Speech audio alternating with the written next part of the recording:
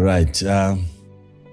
We thank God for giving us once again this opportunity. We want to thank you, Father, for bringing us together on this wonderful and beautiful morning.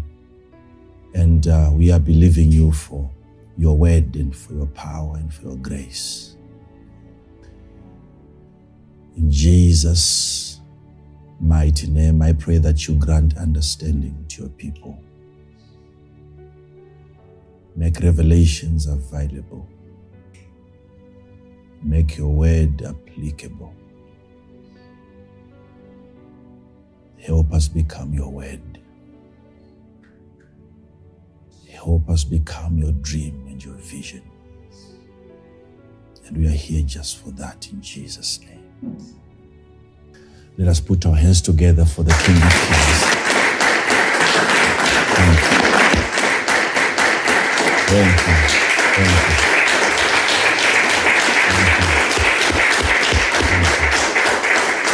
you. All right.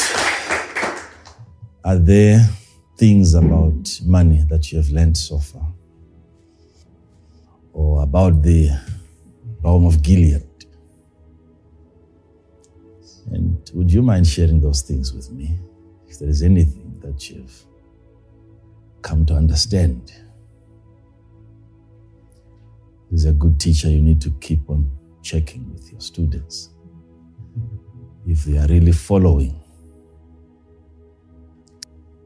Otherwise, there won't be any graduation anytime soon. Have you learned anything so far concerning money? Let me hear from you. Just 2-3 people. Anything new that you've learned, or there's nothing?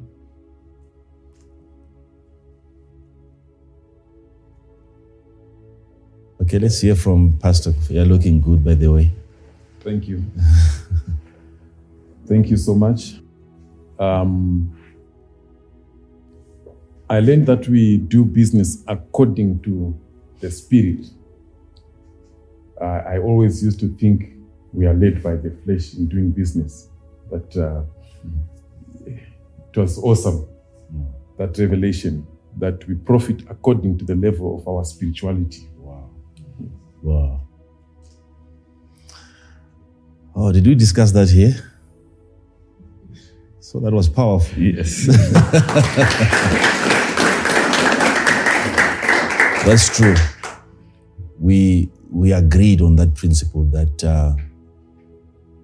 you prosper and you succeed according to your measure of spirituality.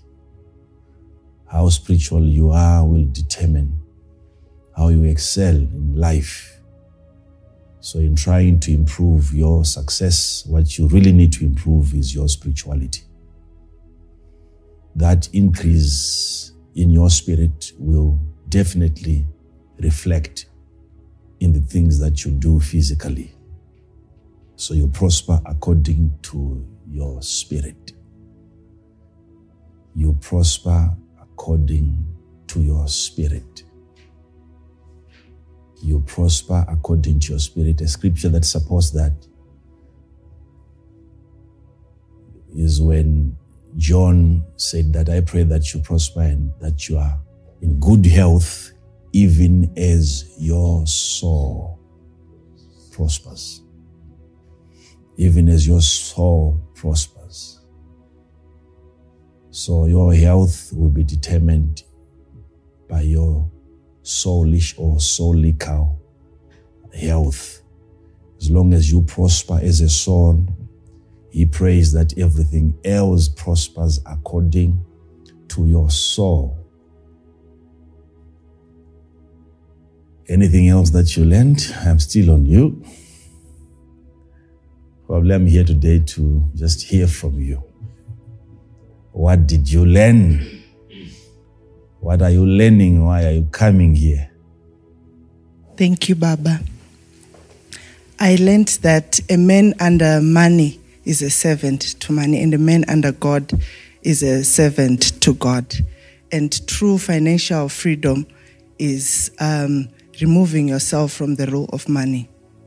Thank you. Wow.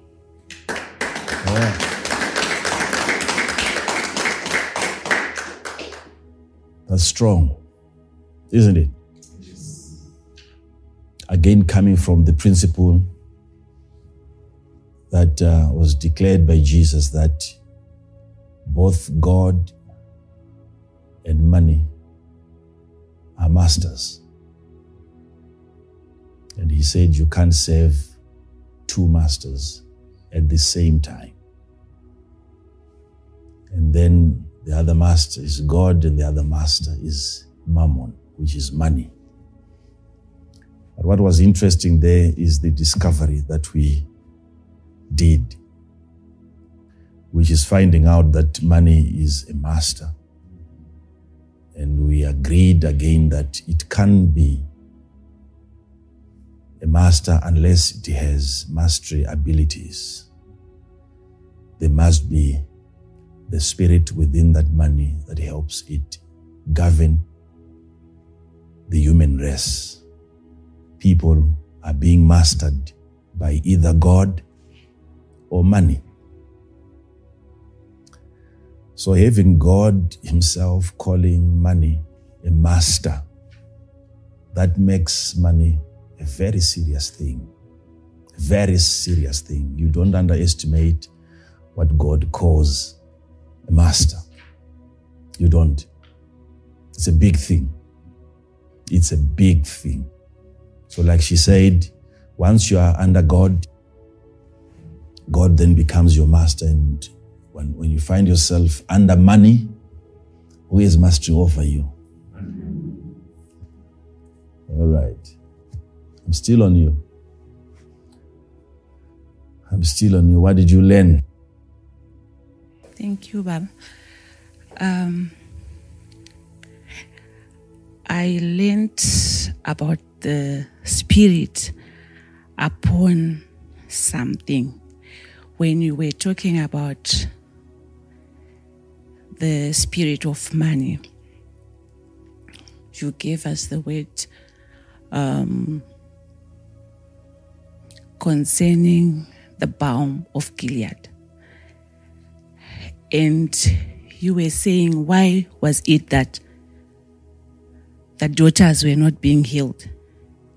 And you said, as much as there was the balm, but if the spirit is no longer there to heal, then it won't work. So as much as the spirit that is supposed to perform something which is supposed to be within us is not there, then we are not effective. Thank you. Wow.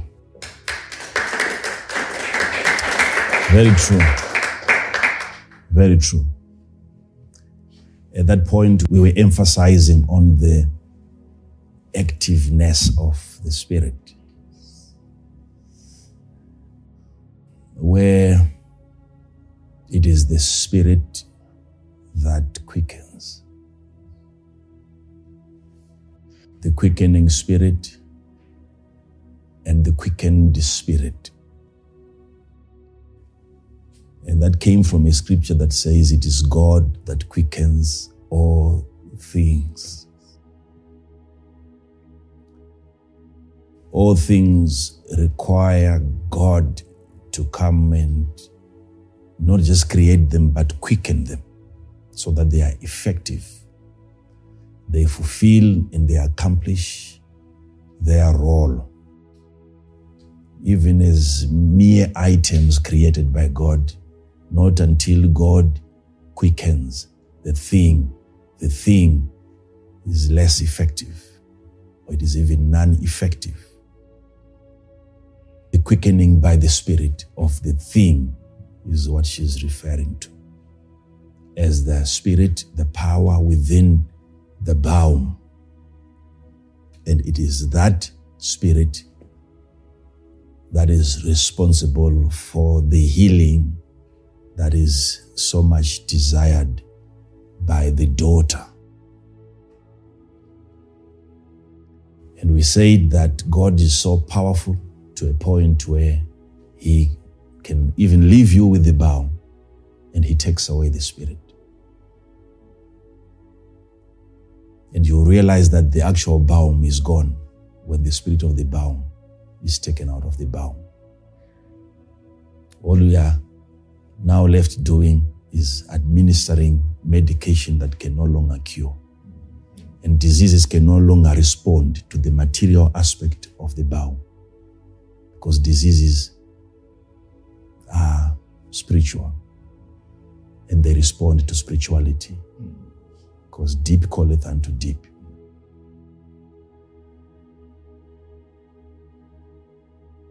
That's so profound. Shall we continue today? Yes.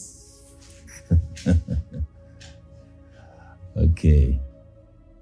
Still, we are on the spirit of money, because there is still so much to be dealt with, and we are far from exhausting the information that God has made available. We are far. Oh, the spirit of money. And then last time we were dealing with the activation of the spirit, which to me, if I'm to spend more time on that, it would be fair. Because unless you become actively involved and you become a participant in activities that are beyond the physical realm, then you are not in charge of anything. You are not in control of anything until you are activated as a spirit. And your being a spirit doesn't give you the right to participation. You don't participate in the realm of the spirit based on you just being a spirit. You participate at your level of being active. How empowered are you spiritually? How active are you?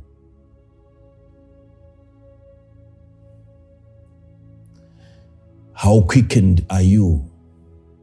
Because it is so much critical considering your activation in the spirit to a point where you are not even consulted. Your consent is not even considered in the spirit until you become an activated spirit. The reason why I'm touching on that is so that you start considering things that really make you active, and you do those things. Things that make you active in the spirit. What are the things that I can do on a daily basis that improves me as a spirit? In as much as giving is one of those things, but we have quite a lot of things that we can also talk about apart from just giving. But the key thing here is you have to be an active spirit.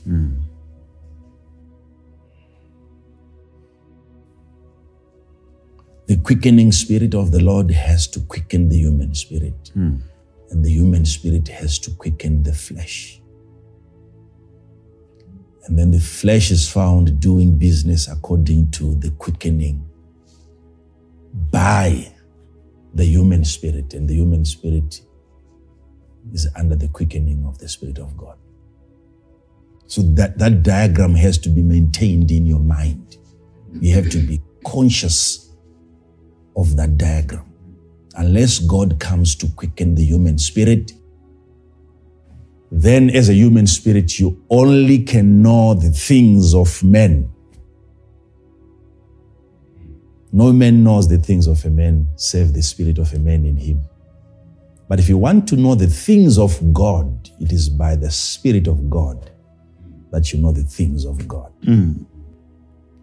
These are two different realms of knowledge, where a man is so fascinated, so lauded, so consumed by the things of men. Everything he knows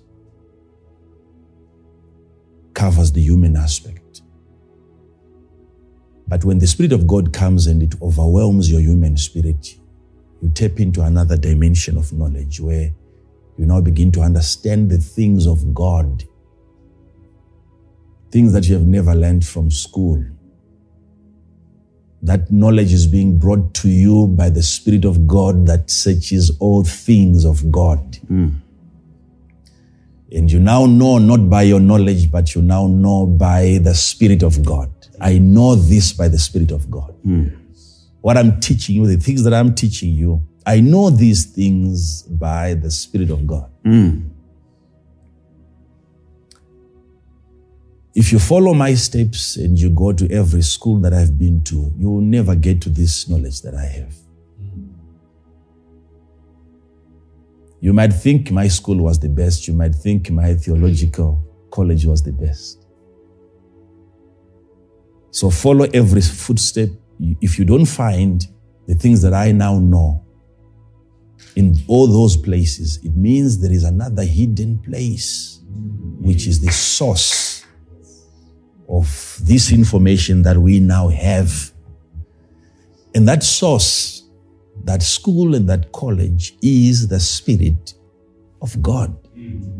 The anointing that you have received teaches you all things. One of the things that you find the Holy Spirit doing in a believer is showing him or her things to come. Things to come. Things to come. He will show you things to come. Hey, my heart is even beating fast. He will show you things to come. Being shown where you see things that are not yet here. Things to come. It means they are not yet here. Yet to be created, probably yet to be formed.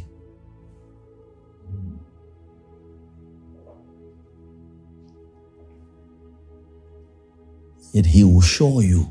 And you will see things that are non-existent. Things to come. They will be brought to you before they come. So we are dealing with a futuristic spirit. The spirit that comes from the past, the spirit that comes to you from the present, the spirit that can even come to you from the future. And pictures and images and thoughts and ideas are brought to you today just so that you can have a foretaste and you are the first to see it before it comes. Things to come. Things to come.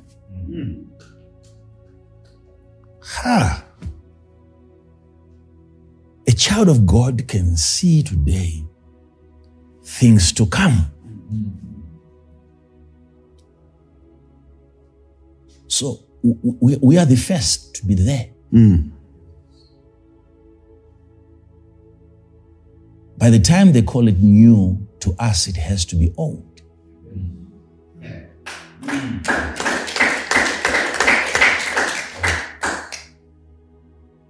Wow. Wow. Wow. I'm glad to hear that from the Lord. Because now I know if an unbeliever doesn't have this same spirit, it means we are seeing different things altogether. Yes. I have an advantage.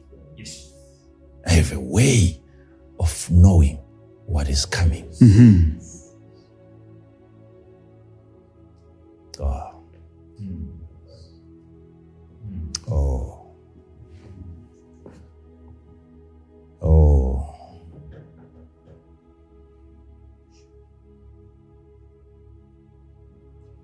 Oh.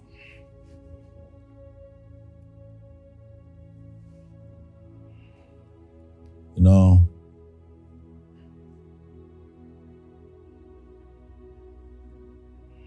there is something that Paul said in the book of Romans. Romans chapter 11, verse number 16. Romans chapter 11 and verse number 16.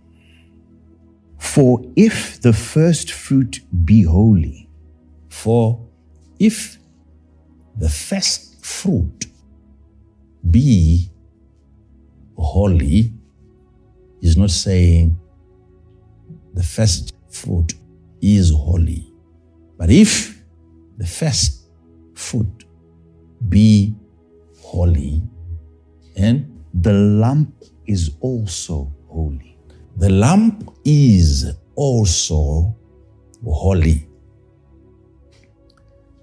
So the holiness now of the lump is determined by the holiness of the first fruit. Then he goes on to talk about the roots and the branches. And if the root be holy, so are the branches. Again, there is a condition. If the root is holy, so shall the branches also be holy. So what he's teaching us there is that in trying to make things holy, you must really get to their source. Stop dealing with the branches. Stop trying to make holy the leaves. Get into the ground. Get into the soil, regions that are invisible to the human eye. And you correct things from their source. What you make holy is not the entire tree, but get to the root. Make the root holy. So he's Richard, Father. if you can correct the situation at that point where you disappear yourself into the ground and people outside and people passing by don't get to see you doing the work, all they need to do is just to wait a few more days and have a look at the branches. And changes are taking place, and yet the man working behind the scenes is under the soil. They are not sure of what exactly it is that you are doing, but sooner or later, your work and your labor in the spirit, in the secret place in the soil, will manifest on the leaves of the tree.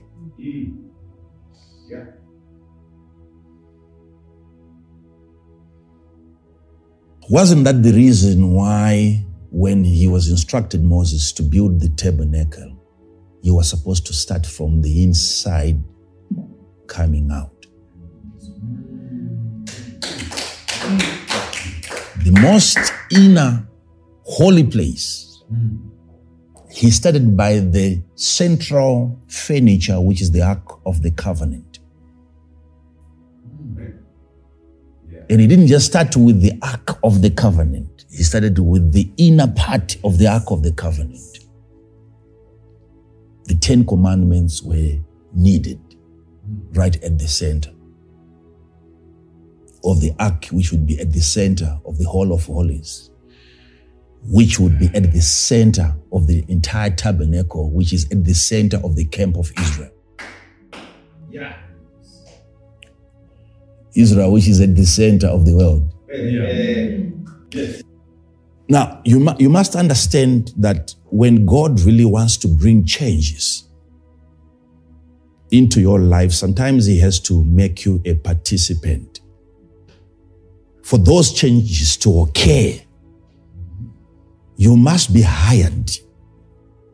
You must be involved in the work.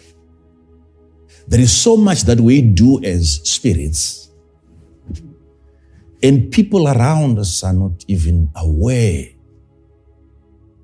of what we are doing until the branches begin to take another form.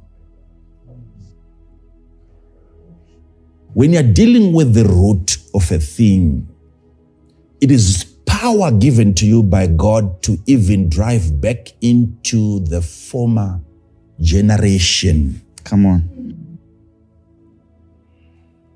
Where things happened which probably triggered or activated a certain curse within a given generation. And all along you have been desiring to be present when the thing happened so that you would stop the thing from being done. Whatever was done by whoever, that made the curse to come upon a generation. It's a root matter. It's a foundational matter.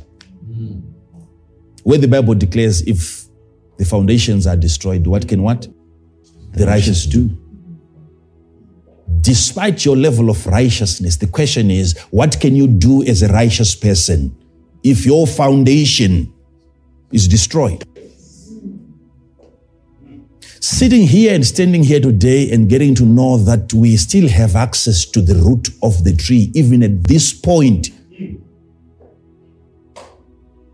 of us being branches, we can still find our way back to the origin of the generation and correct things from their source.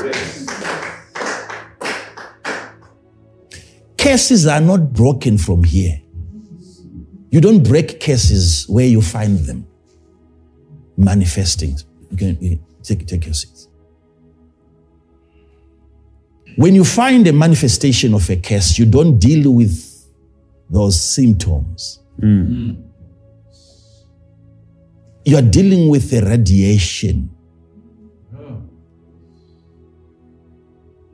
You are dealing with sound that is coming from a different place, yet you are having it here. All you can do sometimes is to close your ears, but you can't really shut it down until you find the source of the sound and you switch it off from there. We have access as children of God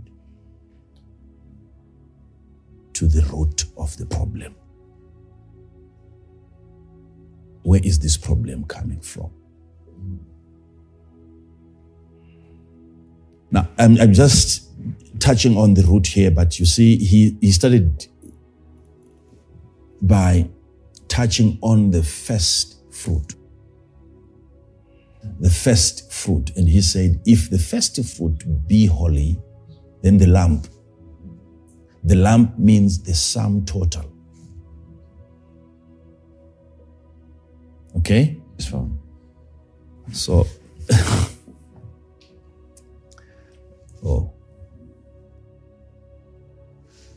So what he is telling us is that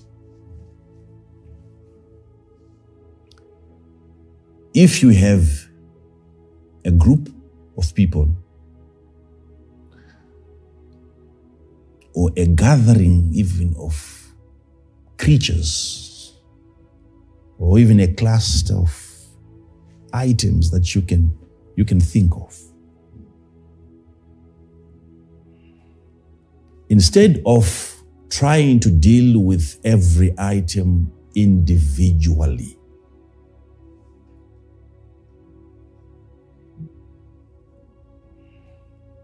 You can make your job easy by identifying the first fruit of that cluster or of that generation. And you make it holy, and by doing so, the entire lamp becomes holy.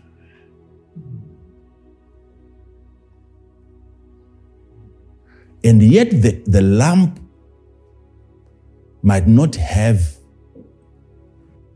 a well-defined testimony or experience of undergoing an experience of being made holy.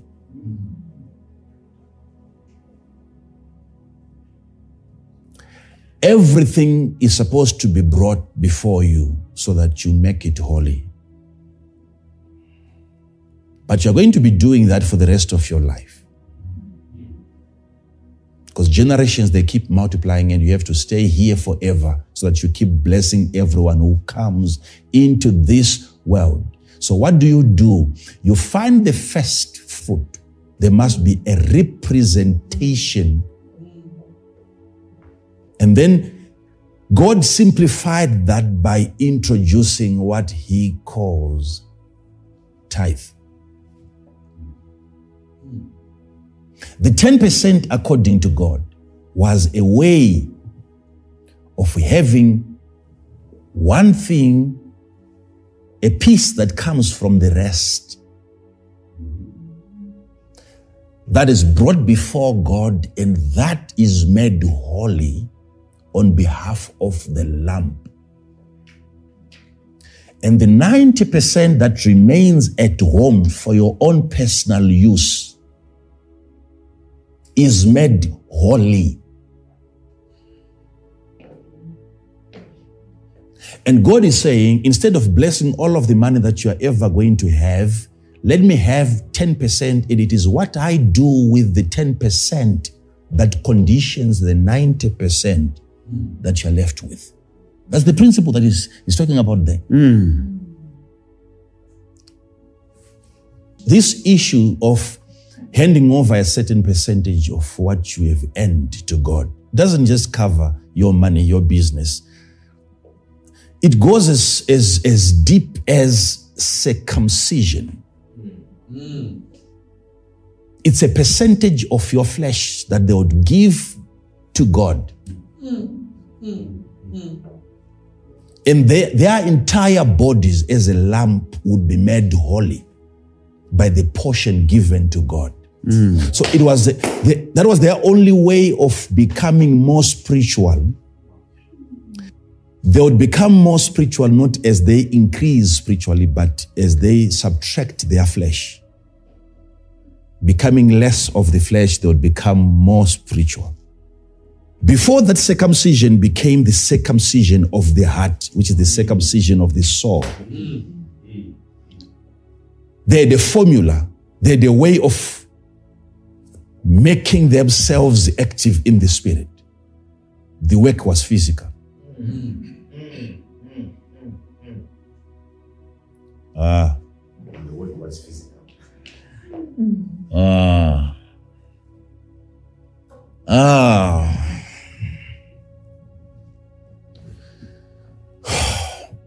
The first fruit, when God first introduced that, he was actually saying, you keep doing this until your children asks you. Keep doing this. Keep giving to me everything that opens up the matrix. Whether it is a donkey, whether it is a chicken, if that is the first egg laid by the hen, it's not for you. You bring it to me, including your firstborn child. He's brought to the Lord not for a sacrifice. You then redeem your son, redeem your daughter. An amount of money had to be paid so that you would have your daughter back. But by making that firstborn holy, you are making the entire generation in that lineage holy.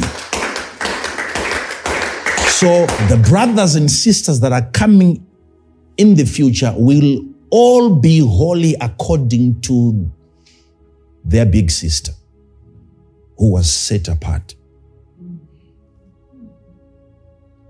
So their holiness is decided by their first fruit. Who went ahead of them determines their uprightness. Is this principle really an Old Testament principle? When you're being asked by God to give, He's concerned really about the lump that you're left with.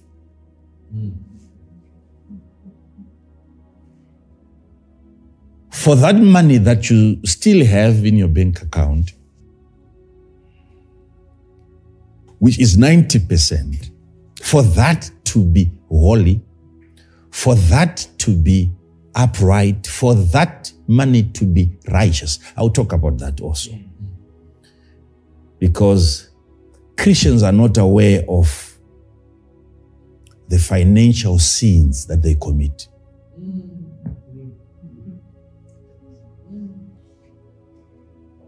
There's a financial sin that is committed within an organization that will bring it down. Righteousness, you know, it exalts a nation. But sin is a reproach.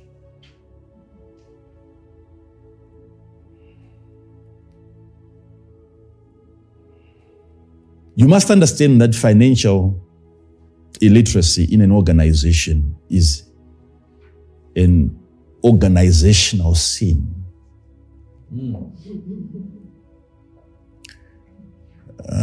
Okay.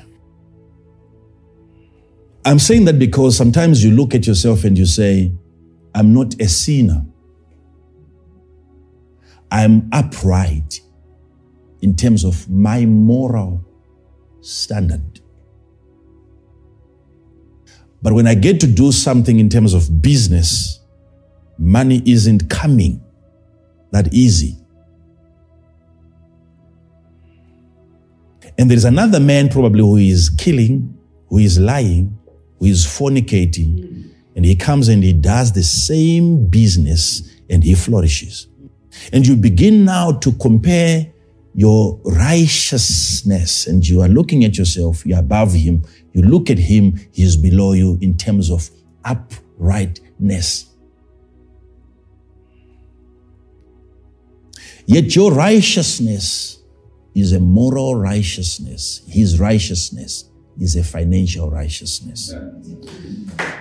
There are certain financial principles that he's busy observing in as much as he's careless when it comes to his sexual life.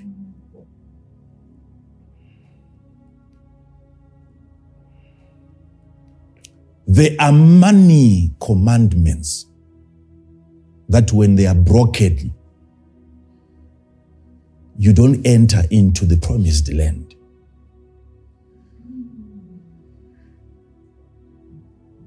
Money is a master. Hear this. When commandments were given, it wasn't for the people to come up with the commandments that they prefer observing. It was up to God to come up with the commandments. And the responsibility given to the people was simply to observe the commandments. So the giver of the commandment is God. The keeper of the commandment is the people. So people can then not say, I don't know what I'm supposed to be doing in life. You are a keeper of a commandment given to you.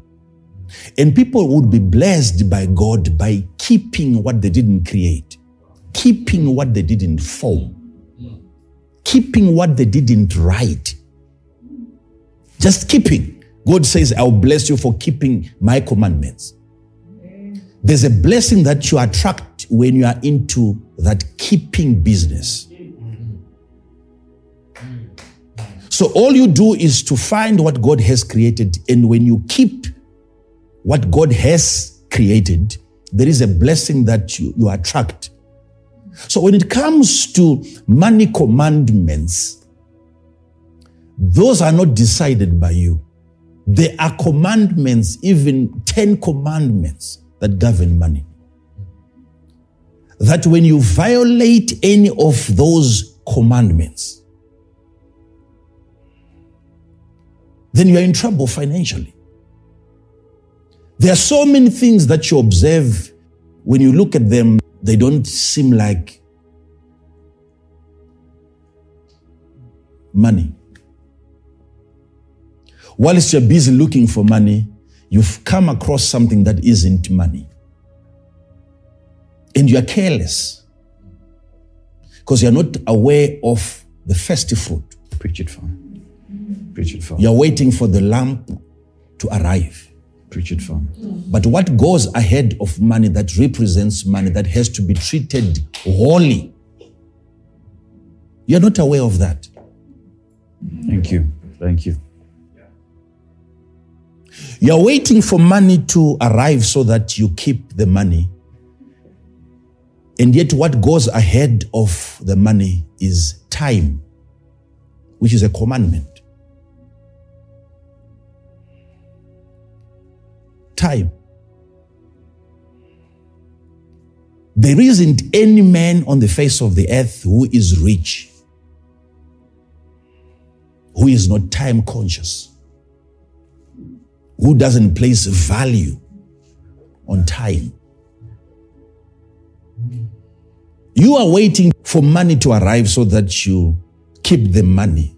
Somebody else who knows another form of money, which is not money, which is time, finds time and he keeps the time. And in keeping that time, what he ends up getting is money. Mm-hmm.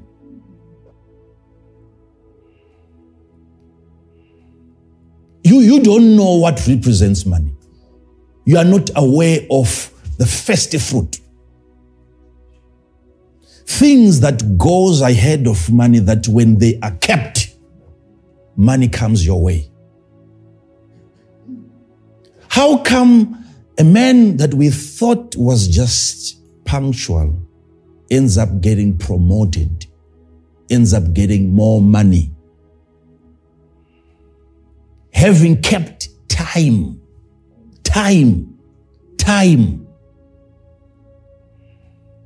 We really don't know what money is.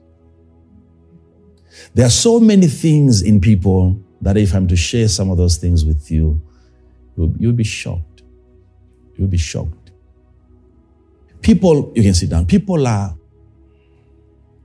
gifted in so many ways. So many ways. Sometimes you are new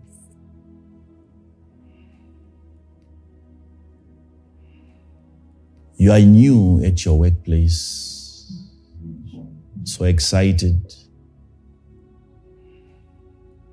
so motivated. You are coming in for the first time because you have all that it takes to have the job. Very big briefcase, 60 kgs of certificates.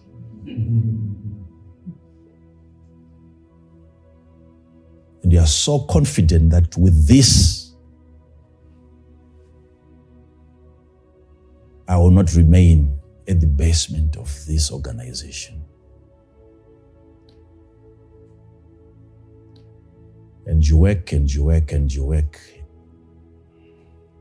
And the people that you find at the top of the organization, that you look at and you realize that these people are unqualified.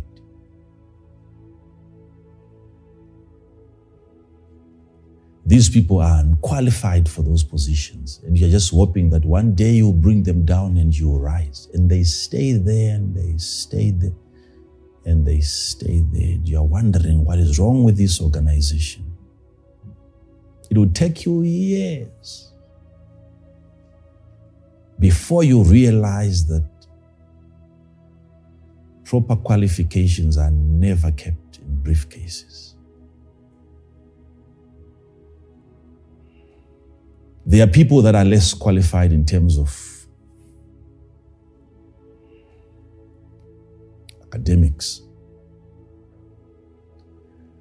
But it will take you years to realize why they've been kept where they are for such a long time in that organization.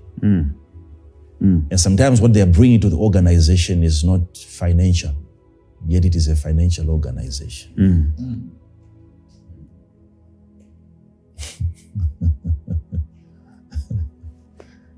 What is this guy doing? Because there are so many things in people that represents money.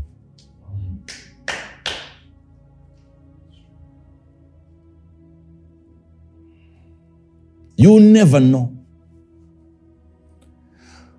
what the boss feels, the CEO feels each time he talks to that man. There is a level of honor and respect that he discovers, that he realizes. There is a level of importance that he realizes every time he talks to that man who is less qualified in terms of his academical achievements. And yet he has mastered a dimension of honor. The boss doesn't feel it when he talks to the rest of the qualified people in the organization. There is so much undermining, lack of respect. But with this guy, he might be in that office for as long as you are there, and you keep wondering, what really is he doing? Because you don't know what else is money.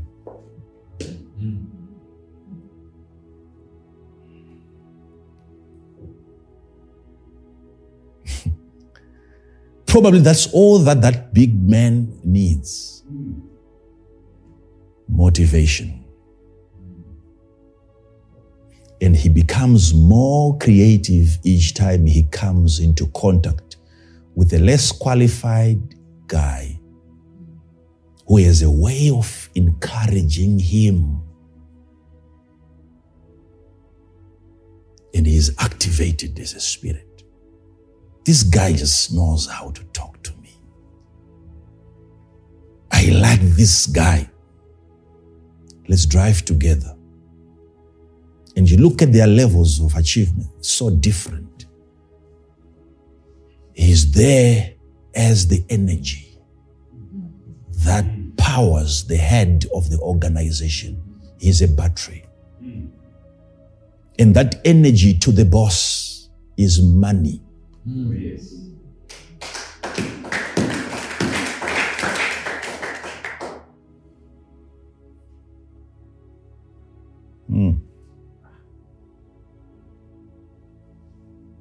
You underestimate encouragement. If you knew that encouragement was that serious, and that encouragement was actually a qualification, you would have worked so hard to earn it. Way even before getting married. You don't know, you are not aware of what encouragement does to a man. Especially if you are sure that your man is a man. If your man is a man, as long as he is a man, women, you are not aware of what a word from a wife does to a man. A word of encouragement. This is a football match, but we are up to 100,000 people in this stadium. What are they bringing? Encouragement, motivation. The player will still get his $1 million a month, with or without people in the stadium. They are being funded from different sources. But you ask the player after the match, how do you feel having empty aisles? He tells you there isn't any motivation. I will get my $1 million at the end of the month, but I've lost another form of money. Okay? And without that, his performance is different. The 100,000 people that are coming, they are not bringing any skill to the skilled. They are bringing motivation and encouragement and energy to the already skilled players. Those skilled, yet they require something that you cannot describe. It's a spirit. The thing is a spirit. Look at how that joy controls. The joy, the excitement in the auditorium causes the player to manifest like an evil spirit. Because when there isn't anyone watching, after the score, you don't see them rolling on the carpet like they do when they are people. They don't run towards, you run towards what? His behavior is completely changed. Why? There is a certain kind of finance that is missing in the arena. So all those people there are bringing in their different qualifications to complement a skill. And the man is now operating at a level that is beyond what you can imagine, based on just the support.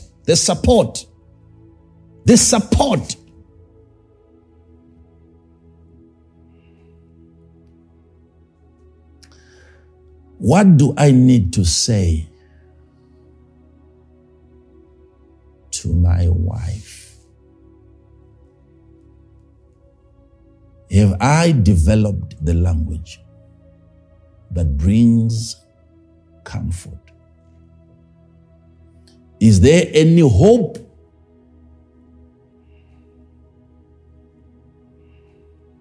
That is birthed when I'm speaking.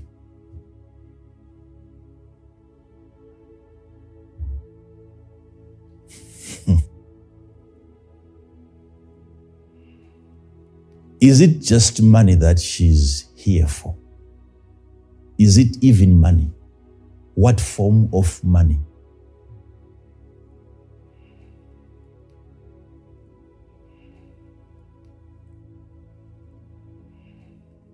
You have heard several men saying to their wives, you have the money. I've bought you a car. I've built you a house. What else do you want?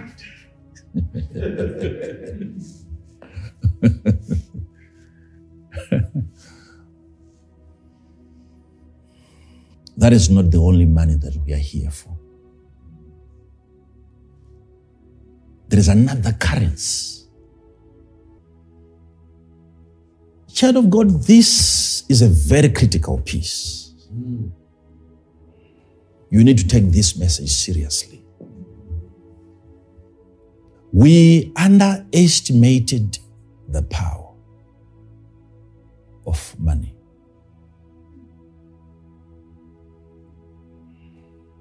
There was a time when my wife was sharing with me some of the experiences that she's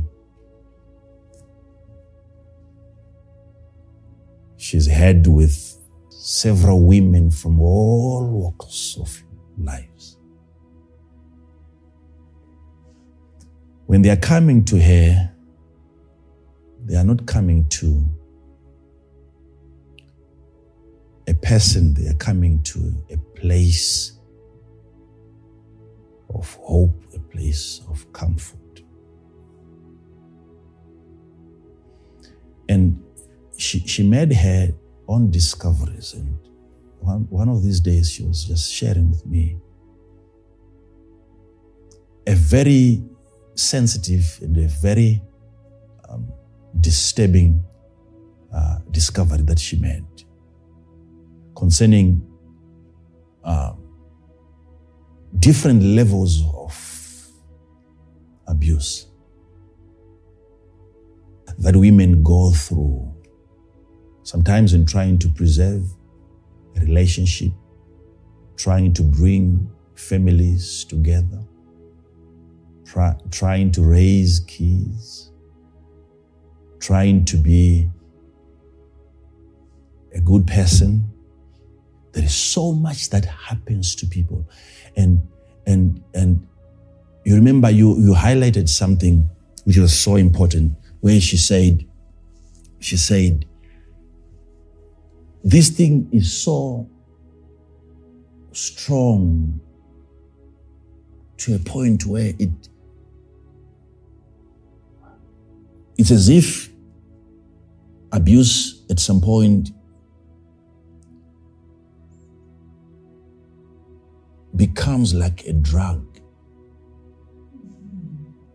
to the abuser, where probably a man gets to a point where abuse becomes a commitment. There is some measure of dedication that he puts into ensuring that the other part is really afflicted. And he drives it so well that it arrives on time. And the impact is measurable according to him. He is a way of measuring that I have really hit my target. And she said, and when that keeps on happening, I've noticed, she was saying, I have noticed that most women, they get to a point where the abuse enters into their mind, and abuse at that point become their lifestyle. They live by that. And the hope of wanting to hold on is unthinkable. It's too much hope in a place of hopelessness. They keep on holding on to something that is dead.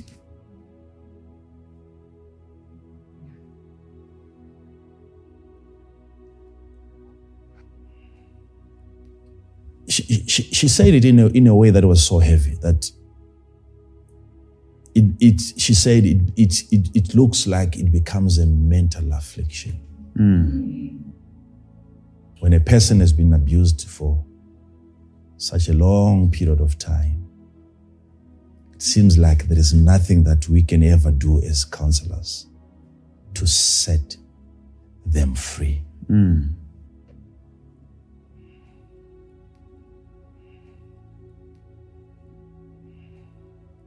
Because you look at the situation, you can see the door is there and the door is open, but she will never use that door.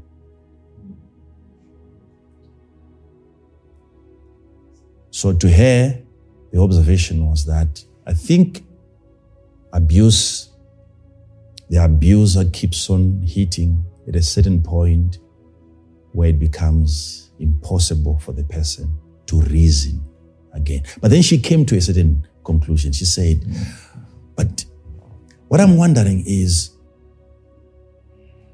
if this woman had money, wasn't she going to have more courage?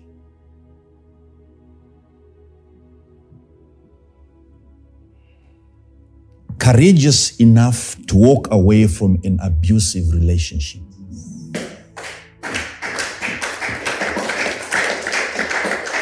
So, at the end of the day, what is keeping her there is not love, is not any commitment. It is the lack of something that is so important in life, which is money.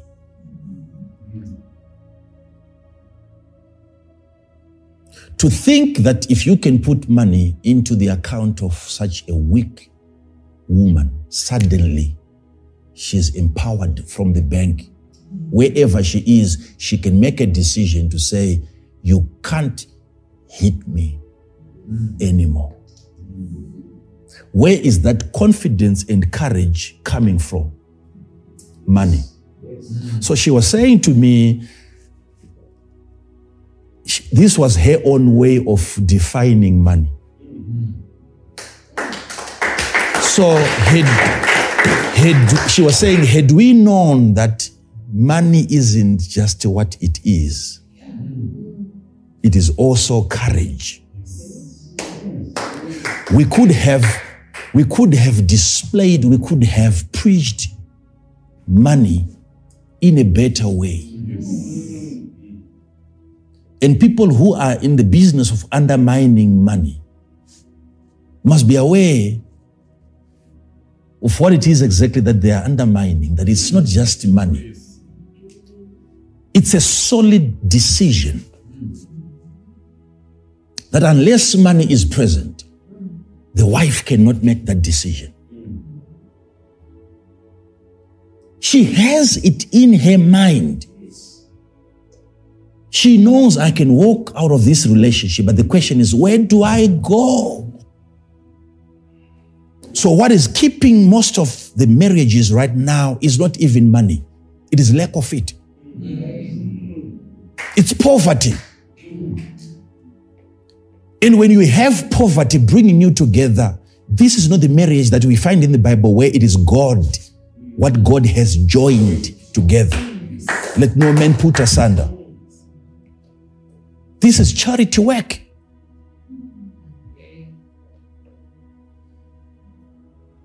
She's afraid of the hunger, lack that awaits her outside of that relationship. Also, if she had more money, wasn't she going to get a little bit of respect from the men?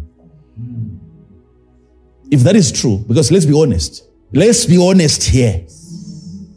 If she had her own business, she was making her own money, she would earn a certain measure of respect from the husband. That is a fact.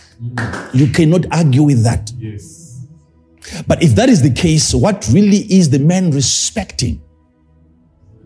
Money.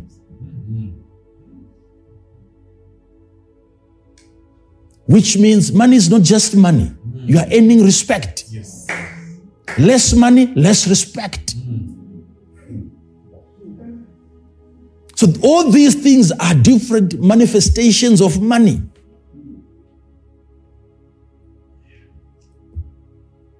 Oh.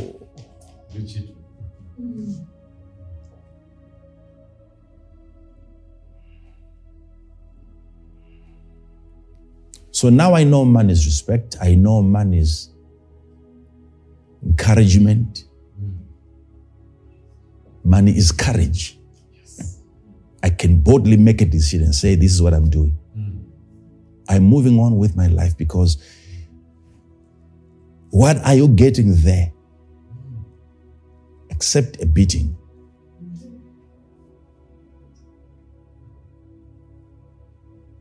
But where can you go without financial support?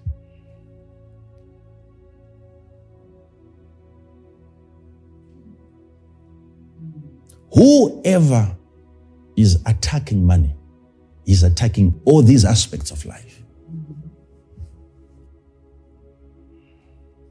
If you had money right now in your marriage, you'd be fighting over different issues.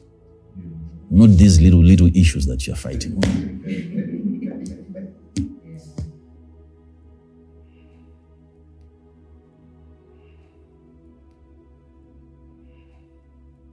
Are you following this? Yes. You need money. you need money.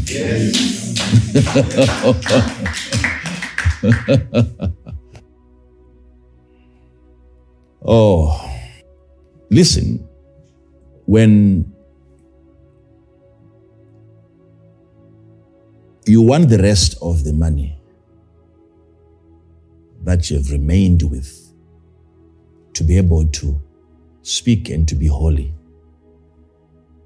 then there is the first fruit. It's not like the way they would do it in the Old Testament. No. You know, when you study this principle where, maybe if we just read it. Exodus chapter 13, verse number 12. Exodus 13 and verse number 12. That thou Start shalt... from verse number 11. Because this thing, you have to do it at the time you enter. And it shall be, when the Lord shall bring thee into the land of the Canaanites, Yes. as he sware unto thee and He's to bringing thy you into the father, land of who? Canaanites. But whose land is it? It's their land. It is their land. Canaan is their land. But they are the Canaanites in Canaan. People who are being named after the land that isn't theirs. The Canaanites. But when the Lord has finally brought you into that land of the Canaanites, which is your land, though you are not the Canaanites, what are you going to do? As he sware unto thee and to thy fathers. He promised it. He saw it. He made a vow that I will bring you into the land. And when finally that word comes to pass, and shall give it thee, yes, that thou shalt set apart unto the Lord all that openeth the matrix, and every firstling that cometh of a beast which thou hast, the males shall be the Lord's. the male shall be the Lord's. The Lord's. Everything that comes out first shall be the Lord's. So he's saying it is you doing the separation. You will set apart. Yes. It's not the Lord coming to take it away from you. You have the pleasure of doing it yourselves. Set it, make it holy. The power to make it holy is given to you. It's you that makes it holy.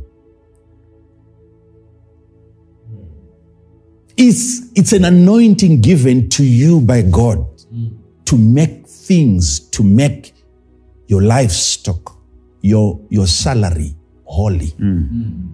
When it is you setting apart, it's a perpetual principle. You have that power to make things around you holy. If you know what to do with the first fruit of everything around you.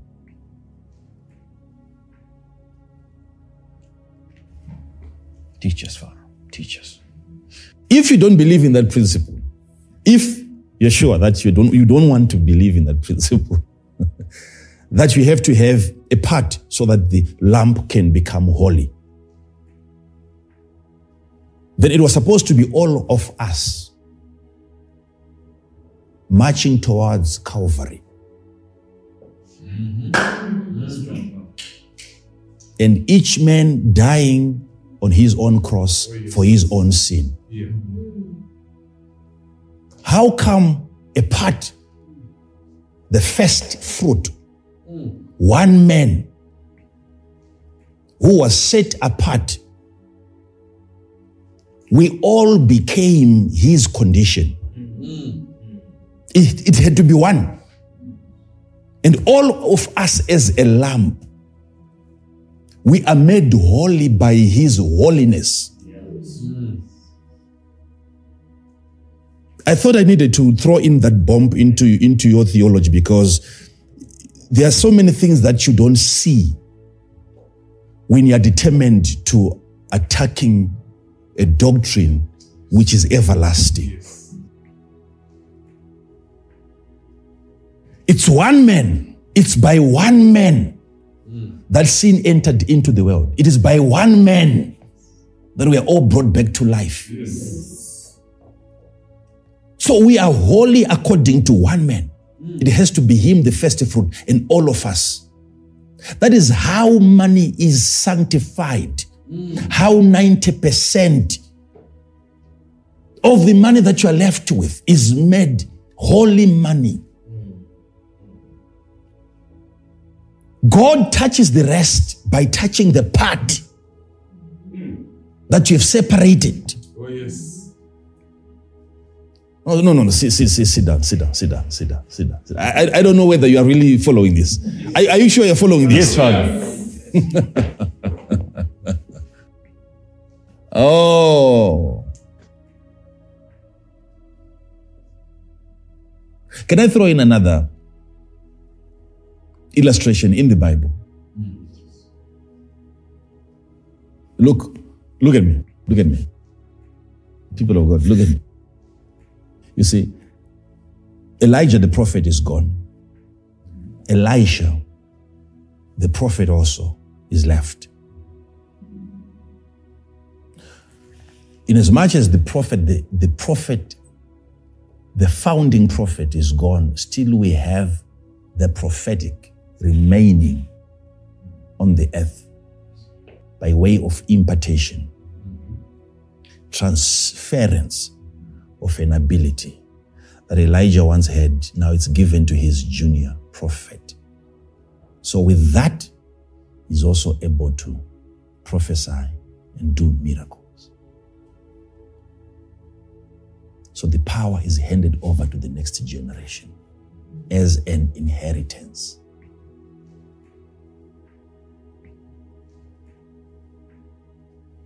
So coming back with the power, he parted the river, not so that the nation of Israel would pass, but so that the prophetic that governs Israel would pass. Because what qualifies you to have the entire river stopped if you are just one person not representing the entire nation? So he feels that he has so much weight and so much value that it is fair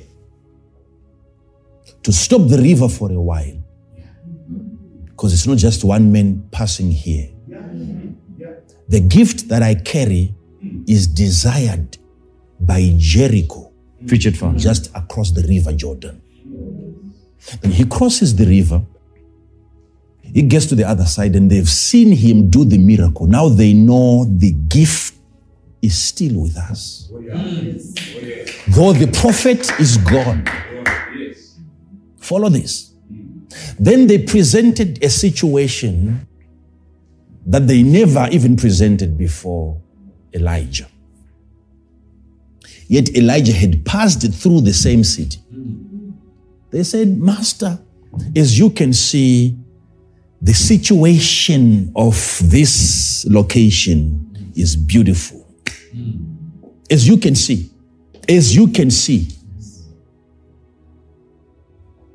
But the waters are bad. The waters are not. And the land is barren. There is death in the water.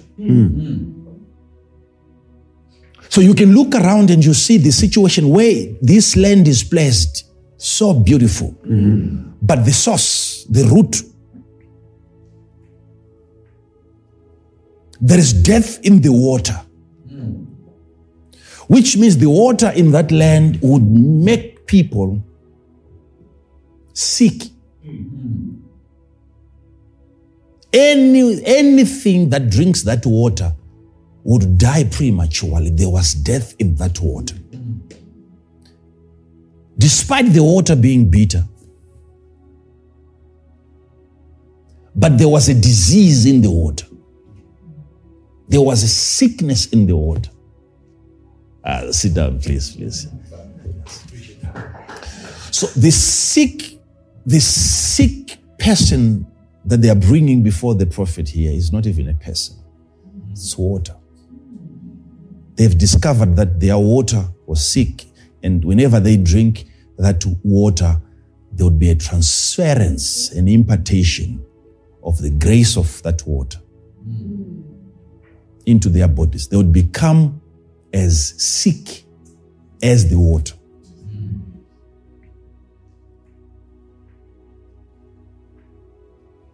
So in order for you to heal us, don't heal us.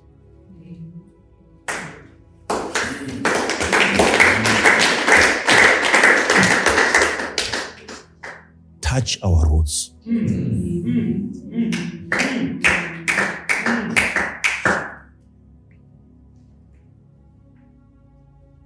Then the prophet, knowing what he was doing, he said, bring me a new cruse and put in salt. Make sure it is new. He demanded before he healed the waters. Something had to be found. They had to find. Bring it to me. And the thing has to be new, brand new, brand new, brand new, brand new. If you're ever going to have a new thing happening in this land, you make sure the plate you bring to me is new. So that with the new plate, we can start a new thing. Powerful principle. Bring me a new cruse and salt.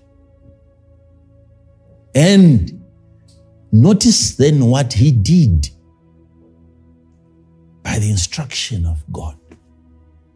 And he went forth unto the spring of the waters. And Elisha went forth unto the what? Spring. Springs. Spring. Spring. One spring. So that he would heal the lamb. Preach it, Father. One spring, he had to identify the first fruit, a part. Preach it, Father. Preach it.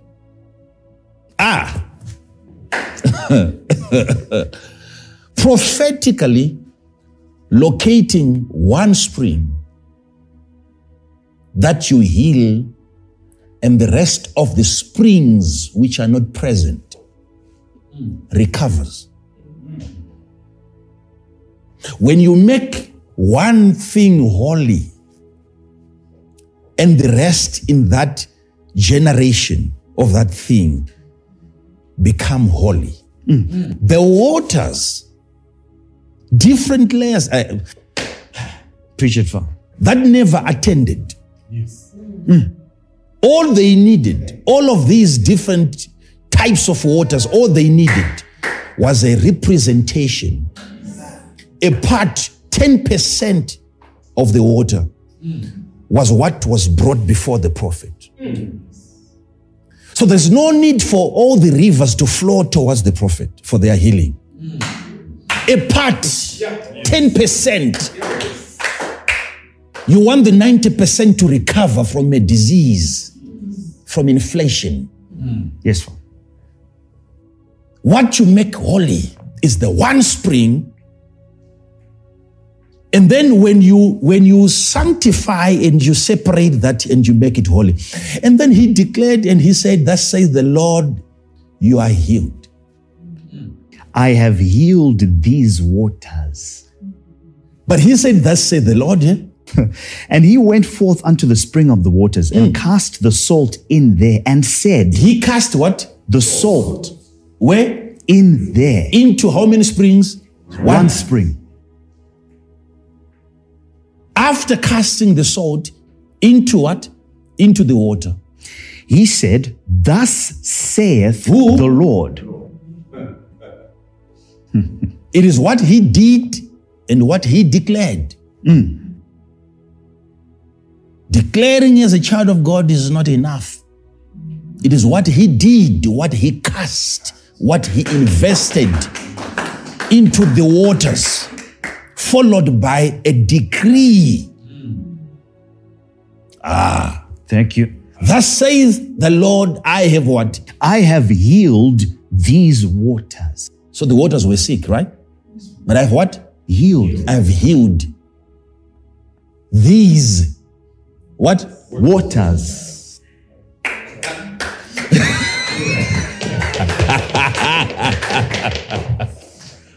Oh, but not all waters are present. You don't need to bring your 90% money to church. It is by the 10 that the lamp is restored.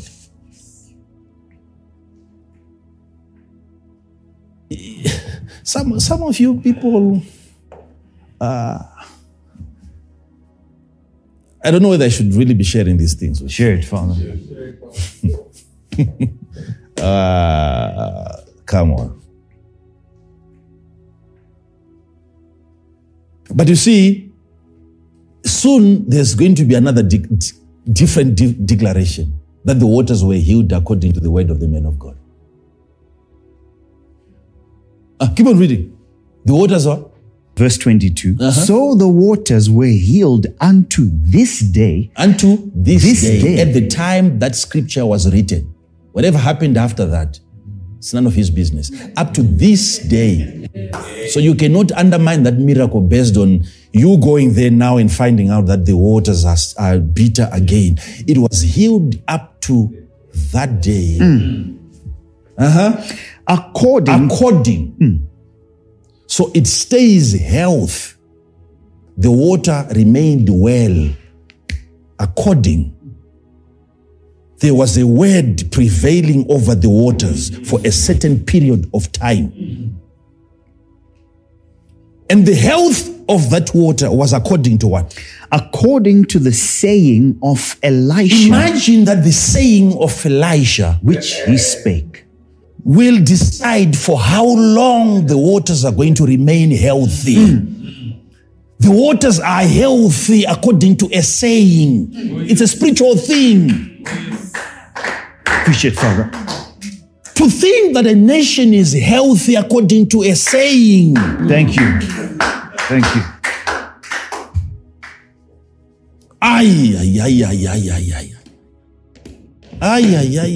Please sit down. Sit down. According to who say? The saying of Elisha. But you see, this is confusing now. It's as if it is Elisha who said it. And yet Elisha said, thus says the Lord. So who said what? They said it. So if you really want to follow the order of events here, you notice that Elisha had to say what God had said. Powerful, Father. When God's declaration become your declaration, you speak what God is speaking. When God's language become your language. Thank you, Father. When you are saying what God is saying about you, then the waters recover. Only when you say what God is saying about you, your situation around you gets healed. Hey! Powerful, Father. Hey! All I need to do is to discern what God is saying concerning my situation. And that's what I say. And when I say that, the waters will respond. Yes. Is God saying that I am poor? Is God saying that I am sick? No. In as much as I am in pain. So what do I reproduce? The pain or what God is saying? What God is saying. Am I not feeling pain? I am feeling pain. But I'm not being forced to declare what I'm feeling. I'm supposed to declare what I am hearing from the Lord. Oh, yes. And I keep speaking that until the waters start recovering. Thank you, Father. There is a saying that helps the waters to recover. Oh, my God. Yes. Ah, my God. Oh, yes. Be seated, please. Be seated. Be seated. Be seated. Be seated. Yeah.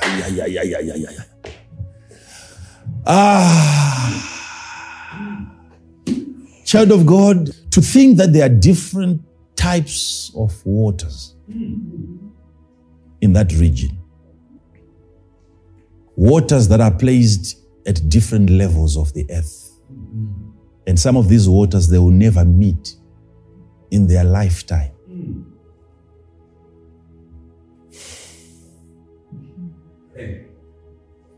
There is a certain level of water that you dig into, and you are so happy that we have found water.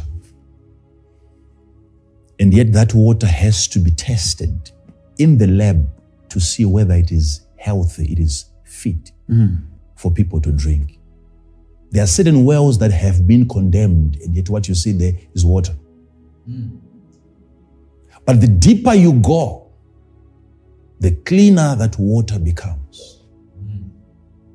It has to keep on going deep and deep and deep and deep. It's a level of depth that you get to. Preach it, Father. I was talking to a certain Chinese guy who knows how to do business in this country, and he was telling me that I have this borehole drilling machine, and there is none like that in this country. And I can get you water from as deep as 500 meters. If you want us to get to 700 meters. So get me to a place where you say there isn't any water.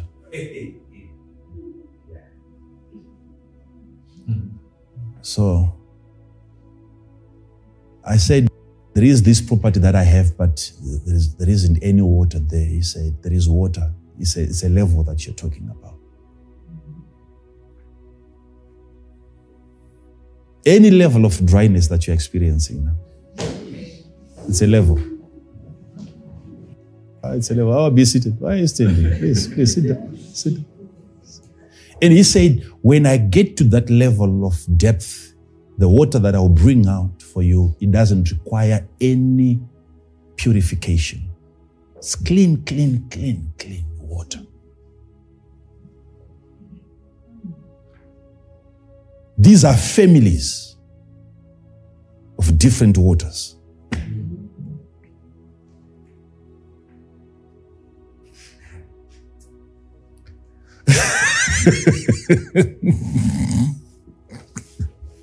How deep have you gone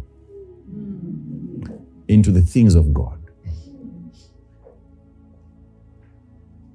Be seated, please.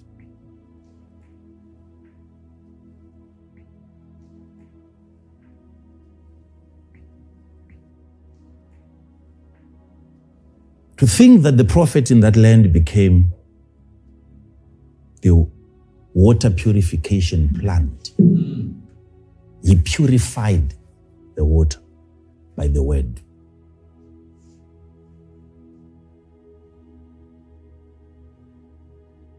What else can we do with the word?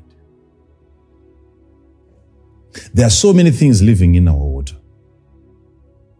that in trying to drink the water, we end up drinking so many other things that have nothing to do with our well-being. Our intention was never to drink those things. Had we found them in the cup? No? But they have also found their resting place in our waters. And their presence in the water become the presence of diseases. And what do? We purify the waters. Make it clean. There's what they call the reverse osmosis. in purifying water, where the water has to be pressurized. It goes through a certain membrane, and every impurity has to remain within that membrane. And what comes out at the other side is still water, but now clean water. But the pressure has to be so tight that impurities cannot survive that kind of pressure. For you to become pure, certain pressures that you have to go through, certain passages in life where your life has to be pressurized. Like that time when Jesus was in Gethsemane. It was a moment of pressure because it's called a threshing place, a place of crushing. Because he was in that place, that's when sweat came as blood. He was dying already. It's a place of crushing, that we are purified. When you're going through your own personal reverse osmosis, so that impurities that are hanging on to your lifestyle can remain within the membrane, you have to be willing to walk through certain valleys of the shadow of death. You are not there to be destroyed, but you want something on you to be left, to remain in that pressure zone, knowing that when you finally come out, you are without any impurity. These are two things that God uses. Pressure. The pressure that you're going through as a child of God, there is a reason for that. God knows for sure, looking at your texture, that you can penetrate the passages, no matter how thin they are as water. You are thin enough to make it to the other side. But demons in your life cannot survive. Desires in your life cannot survive that limited passage. You realize when you come out of that situation that you are purer than you were before. You know, look at Job. When the process was done, he said, now I can see the Lord. I used to hear about him, but now I can see him. So what he left within the membrane were the impurities that hinder him from having clear visions. Are you following this? Powerful. That's powerful, Father. I'm talking about water not because I'm saying all of us, let's get into water business. The majority of you is water. The majority of you is water. So when we talk about waters being sick, we're talking about the bigger part of you being sick.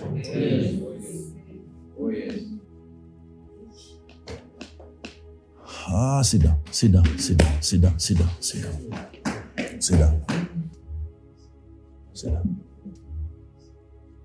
I like this process now of distillation.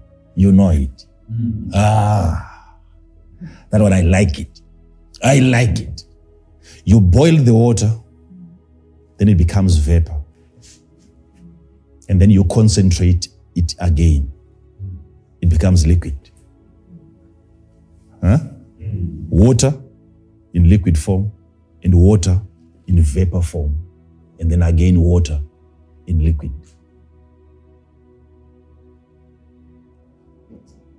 And the salt remains in the boiling pot. The bitterness of life cannot make it through the vapor state. It's a journey that you walk as a child of God, where you ascend into dimensions where demons in you can no longer survive. And then you are restored back into life. People look at you, they say, you are water, just like us.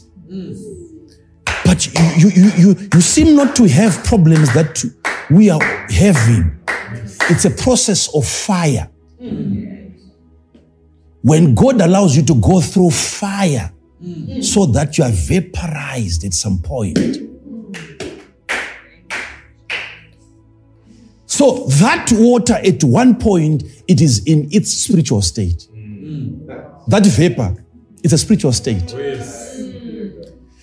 And the water has to stay in that state, knowing that I've escaped. Any impurity that cannot make it into this spiritual dimension cannot follow me into my next existence as water again. This is what you go through as a child of God, because I said the majority of you is what? Is water. Do you know what is happening to you when you are being boiled? You are being made active as a spirit.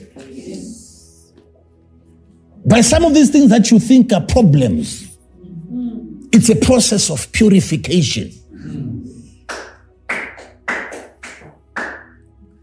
There isn't any other way of making God pure apart from having it to go through fire. Is this fire around me against me?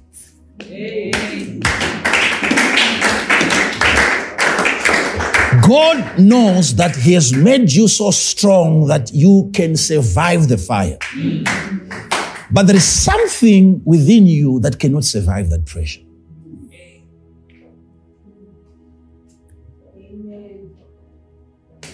Are you following this?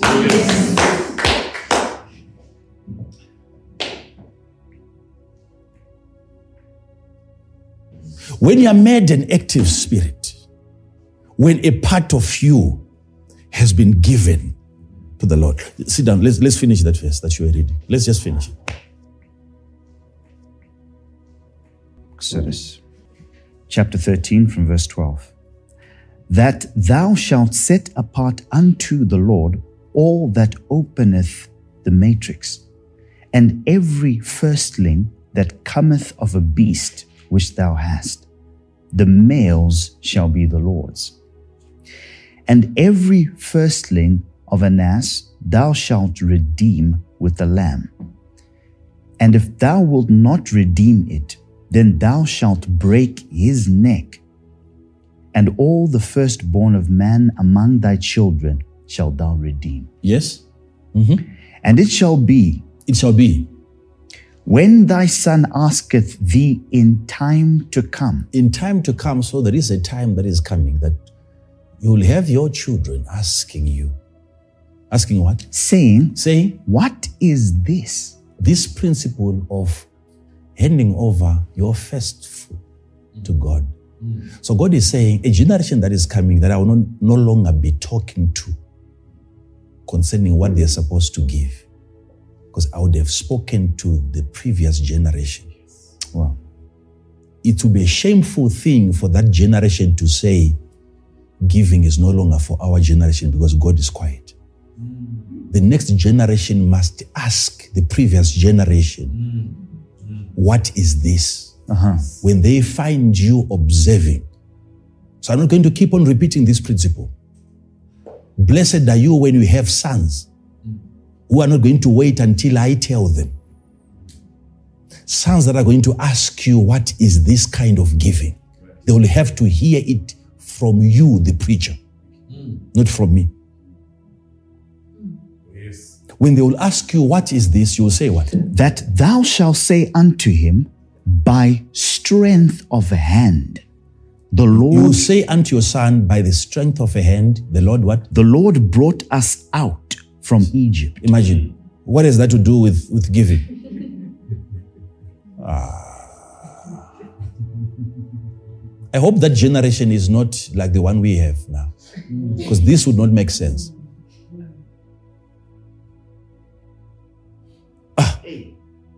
Okay.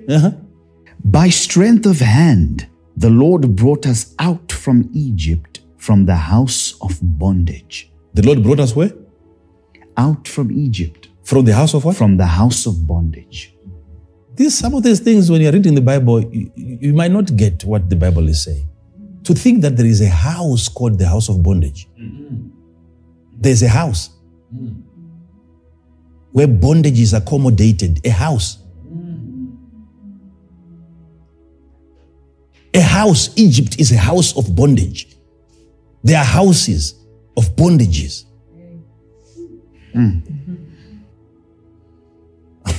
Okay.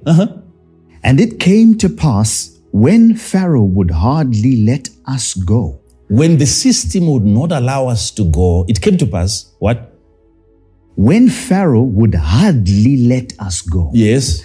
That the Lord slew all the firstborn in the land of Egypt. What did the Lord kill? All the firstborn. How many firstborn? All. Where? In the land In of Egypt. Yes. Both the firstborn of man and the firstborn of beast. Therefore, I sacrifice to the Lord all that openeth the matrix. Therefore. Because that's the thing that made the system to allow us to go.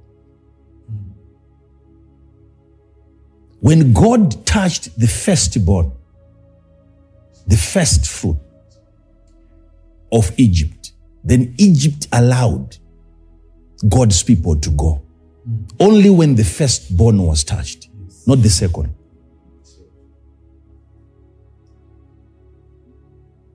Therefore, that's why he's saying, therefore I sacrifice the first fruit.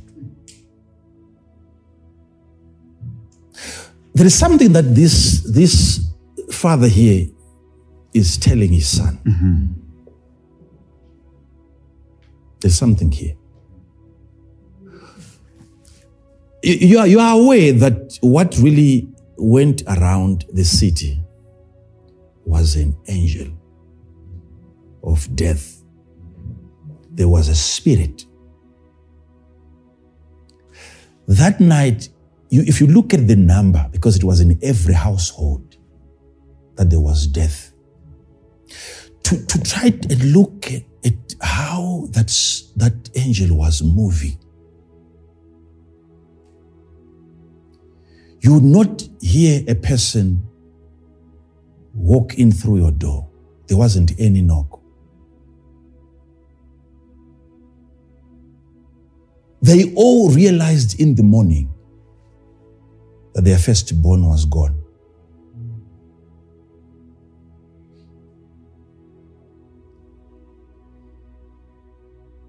Chickens are dead. Goats are dead. But how it happened, it was just like a breeze that came upon the land.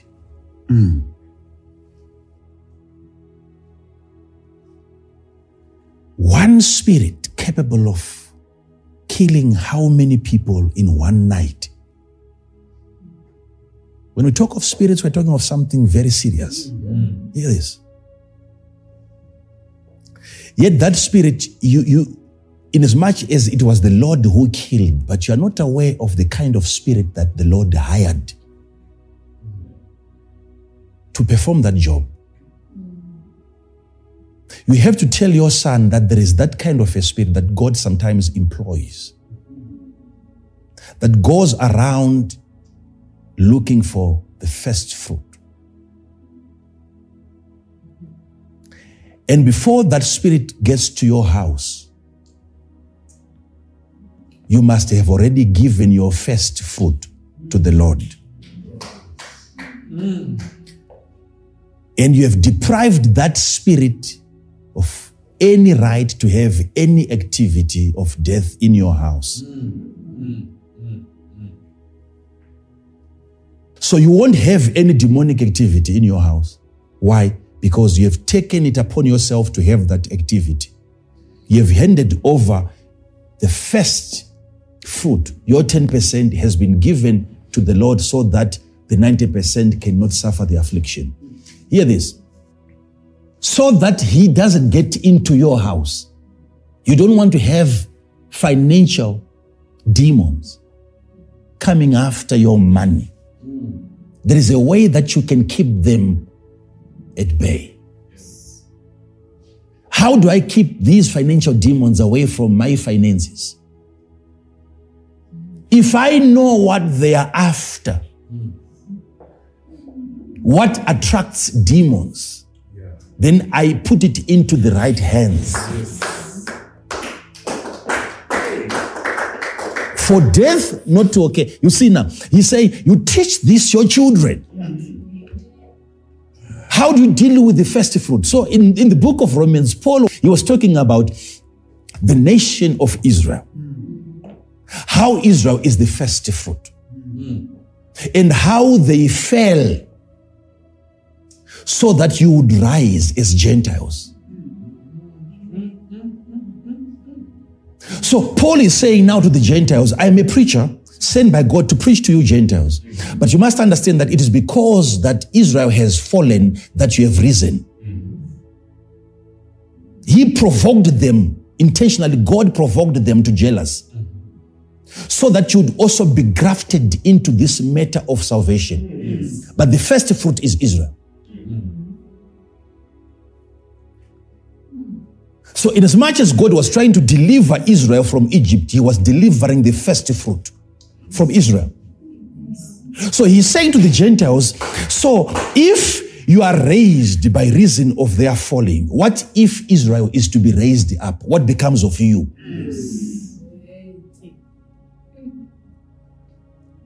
That equation is breathtaking. When Israel is finally remembered, you were remembered because it's as if God had forgotten Israel. And then you were remembered. What if God now is to remember Israel? What become of your level? Greater. Yes. And he says it will be like a man being raised from the dead. That's how he describes the rising of Israel. Then he says, if the first fruit is holy, how about the lamb? So that's in reference to Israel, the first fruit. That she is a holy nation. And how about the rest of you, the Gentiles, the lamb? You have been conditioned according to Israel. You are as holy as Israel.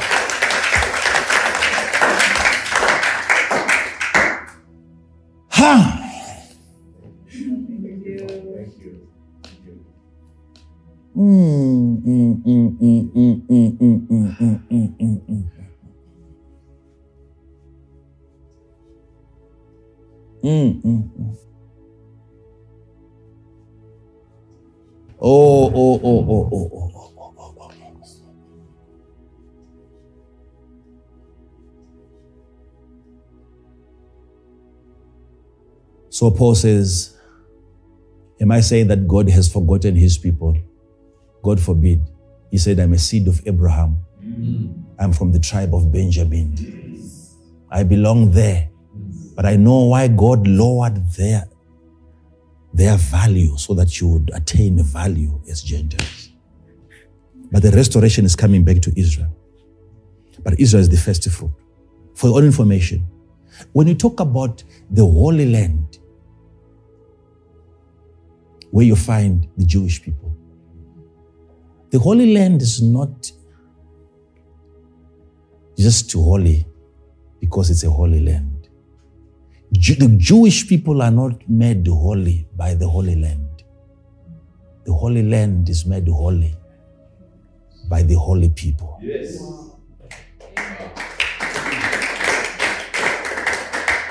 God sent them into the promised land so that they would heal the land and become the cure for the land.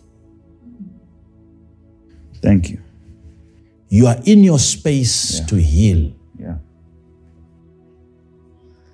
I wish I had time to talk to you about the language of water. What water does. How God says that when water comes to the earth, it will not return without accomplishing an assignment given to water. Your assignment is in your water form. And how nature around you has to respond to it, because you are a drop of water moving around in the garden, moving around in your bedroom. You are the presence of water, and you must observe how things respond to the language of water. Most information that you carry right now has been downloaded into your water manifestation.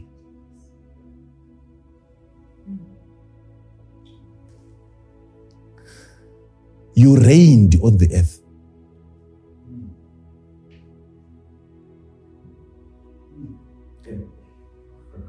Your coming into this existence represents a season of rain. Preach it, Father. Yeah.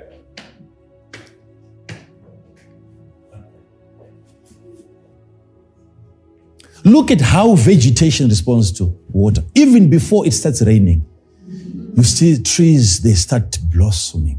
Leaves are becoming green. Before what? Water.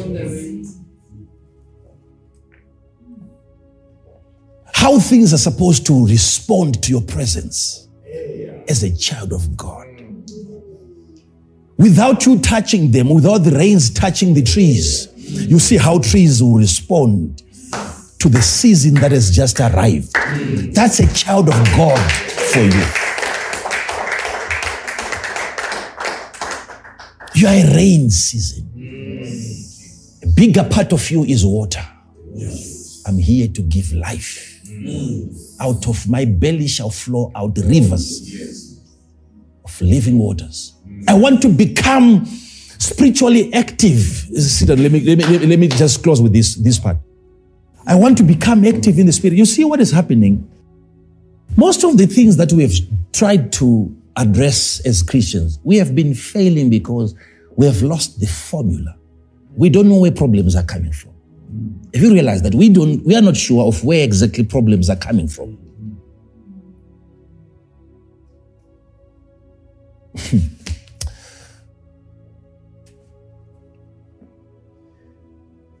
There are certain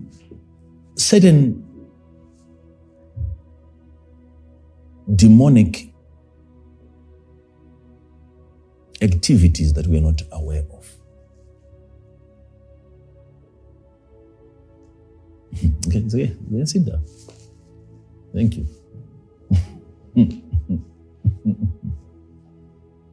And unless I become spiritually conscious, I may not be able to see what demons are doing presently around me.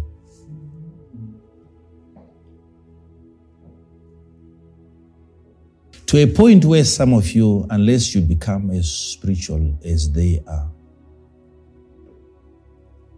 you have no right to observe or even to understand what they are doing. Their activity is coded in that spirituality. And they know that what we are doing, no one will ever realize. From their realm of existence, they have to come into our realm of existence for them to know what we are doing in this age.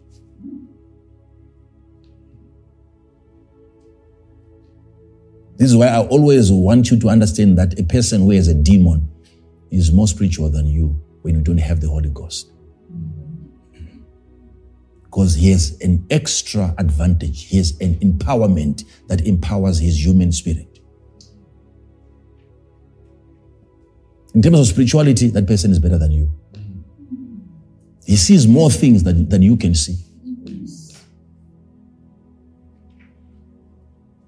So what am I saying? I'm even saying that the day that you lost a demon through deliverance, you became less spiritual. Because there was supposed to be a substitution. That place once occupied by a demon, you needed the Spirit of God to come and occupy.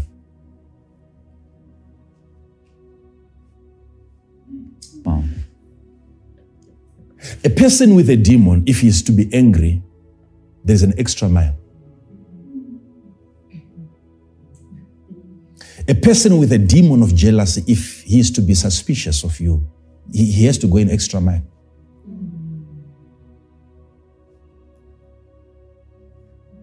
It doesn't matter what you do to prove that you are trustworthy. if there is something influencing him that you are cheating on him, you are cheating on her. If that suspicion has a demon involved, there is nothing you can do to set her free from that imagination. Wherever you are with another woman. So demons, they come to help their victims go an extra mile.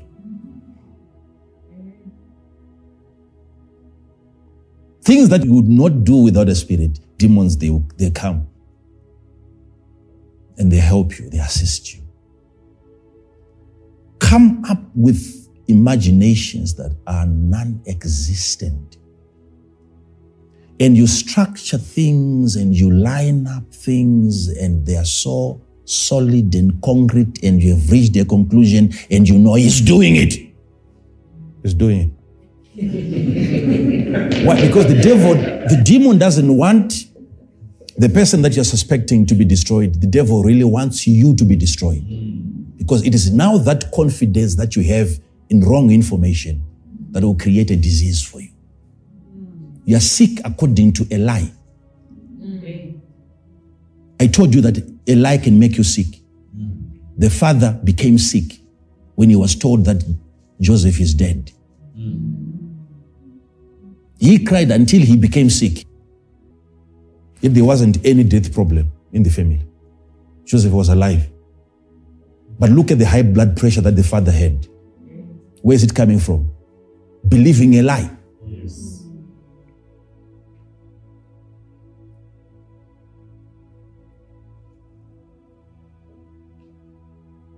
So I'm saying for you to observe demonic activities, once I'm born again, demons have realized that now we can no longer occupy that person, control that person, manipulate that person.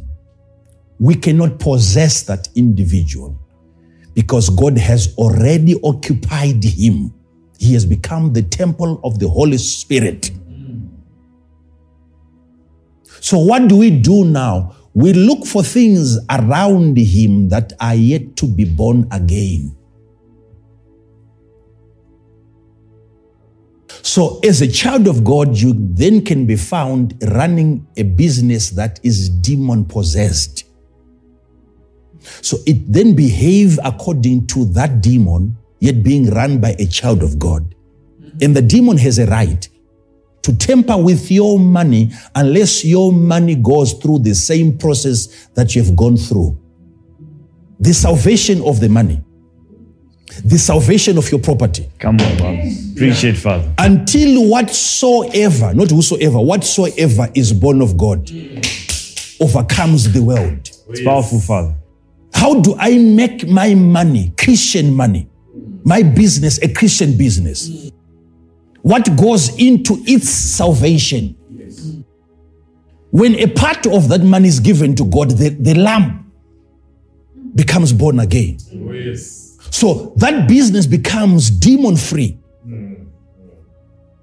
So I'm saying now, if I'm sitting here knowing that demons cannot touch me, and I'm so excited, but you look at things around you being touched by the same demons that came out of you, would you call that freedom? No.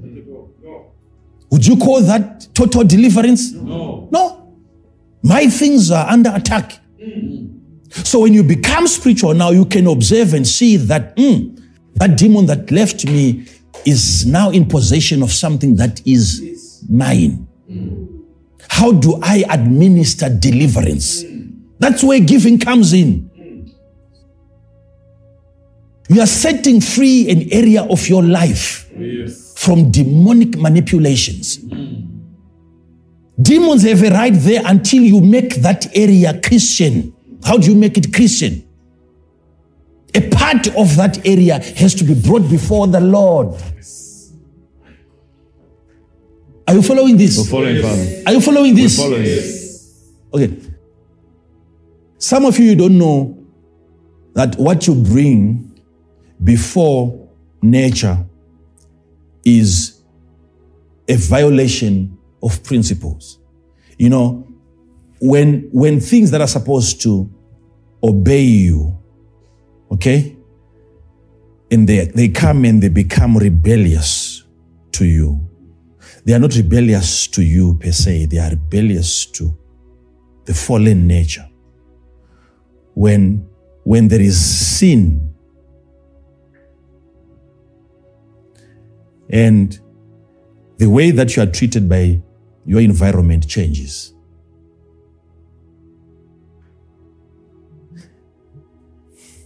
That rebellion by nature against your sin is its obedience to God.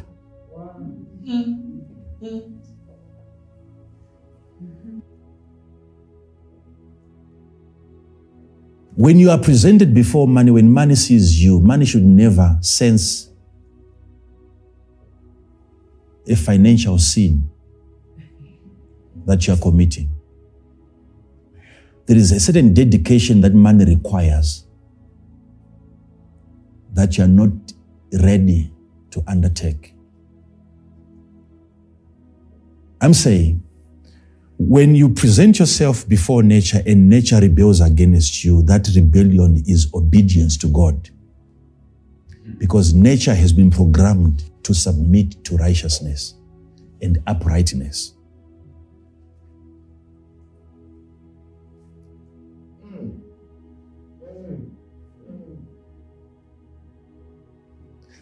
There is moral uprightness, there is financial uprightness. We'll talk about that in detail. But you know the moral uprightness, what happens? When the book of Hebrews talks about a bed undefiled, do you know what it means? Do you know what it means? Teach us. I'm just talking about moral uprightness. You can read it. Hebrews 13, verse number 4. Thank you, Father. Marriage is what? Honorable in all. Marriage is what? Honorable in all. Yes? And the bed undefiled. And the bed undefiled. So it's talking about two things that are honorable, marriage and the bed. Marriage is honorable and the undefiled bed is honorable. Okay. What is the undefiled bed? What is the undefiled bed? I want you to understand this because we're talking about when you are presenting yourself before nature and you have an omission, a certain violation of a certain moral principle, and you are not aware of the response of the environment around you towards that act, and things begin to argue with you. Things are becoming hard for you. And it's not because God really is against you, but the things are really against a certain act. Now, an undefiled bed, how do you defile the bed? When you're a married person, for instance, and you sleep with another woman. Let me be straightforward here so that you get the meaning of that word. Wherever you can go whilst you're married, and then you sleep with another woman, there is definitely something of that woman that you have to carry back home, and you make it lie on the same bed. And when you're sleeping with your wife, it's not just one woman there. There is the presence of another personality in the bedroom. It's a way that we have managed to export personalities into our bedrooms as married people. The defiling of the bed is when an external person is brought in invisibly. There is energy. Apart from a disease that you get from that woman, there is an aspect of that person that you bring home. So you have another soul in existence in the house that needs to be managed. The presence of that other woman will become a torture to the owner of the bed, the wife of the house. These are demons that you never thought are in existence. There can be 5 women, 5 wives under the same roof. All of them fighting to suppress the owner of the house. One woman is under attack. She fights so hard every day, every night to survive. Because her house has just been raided. Who is bringing all these women? Whoever has gone out and slept with all these women, you don't leave them there. That's where the defiling of the bed comes in. It's no longer 2 people. You have 13 people on the same bed. How is your wife ever going to survive that?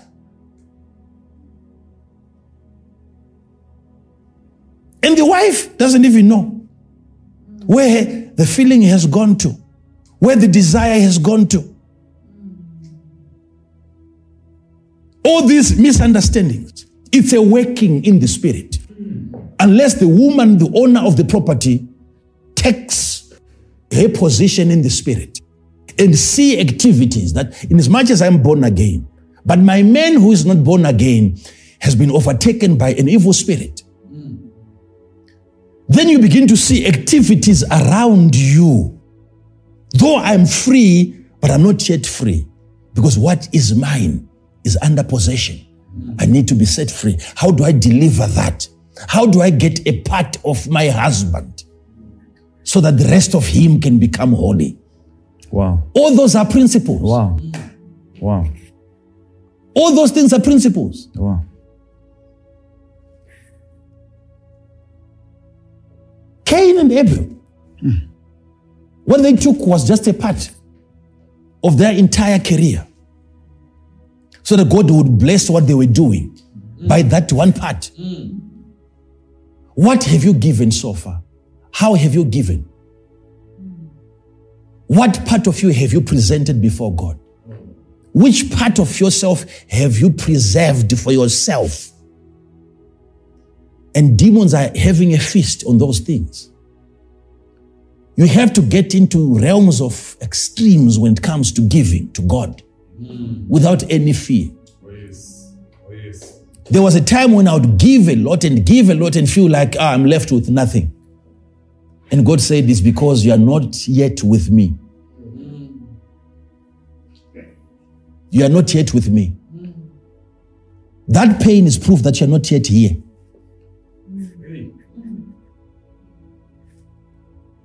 Because if you're here, having given everything here, you being here, then you still have it. Be here. Until you know that what you have given to God, you have given it to yourself. Because you are with God.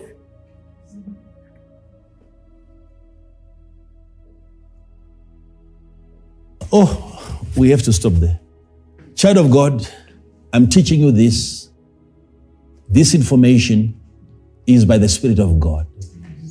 You want to become actively involved, where you cannot just look at what demons are doing. You can interrupt and disturb the flow of demonic spirits in your life. And you say, I've seen that there is an activity prevailing in my life and demons are involved. I'm not just here to look at that. I can stop it from happening. I want to be active in the spirit. Giving is very important. It empowers you spiritually. Why? Because you have circumcised your salary.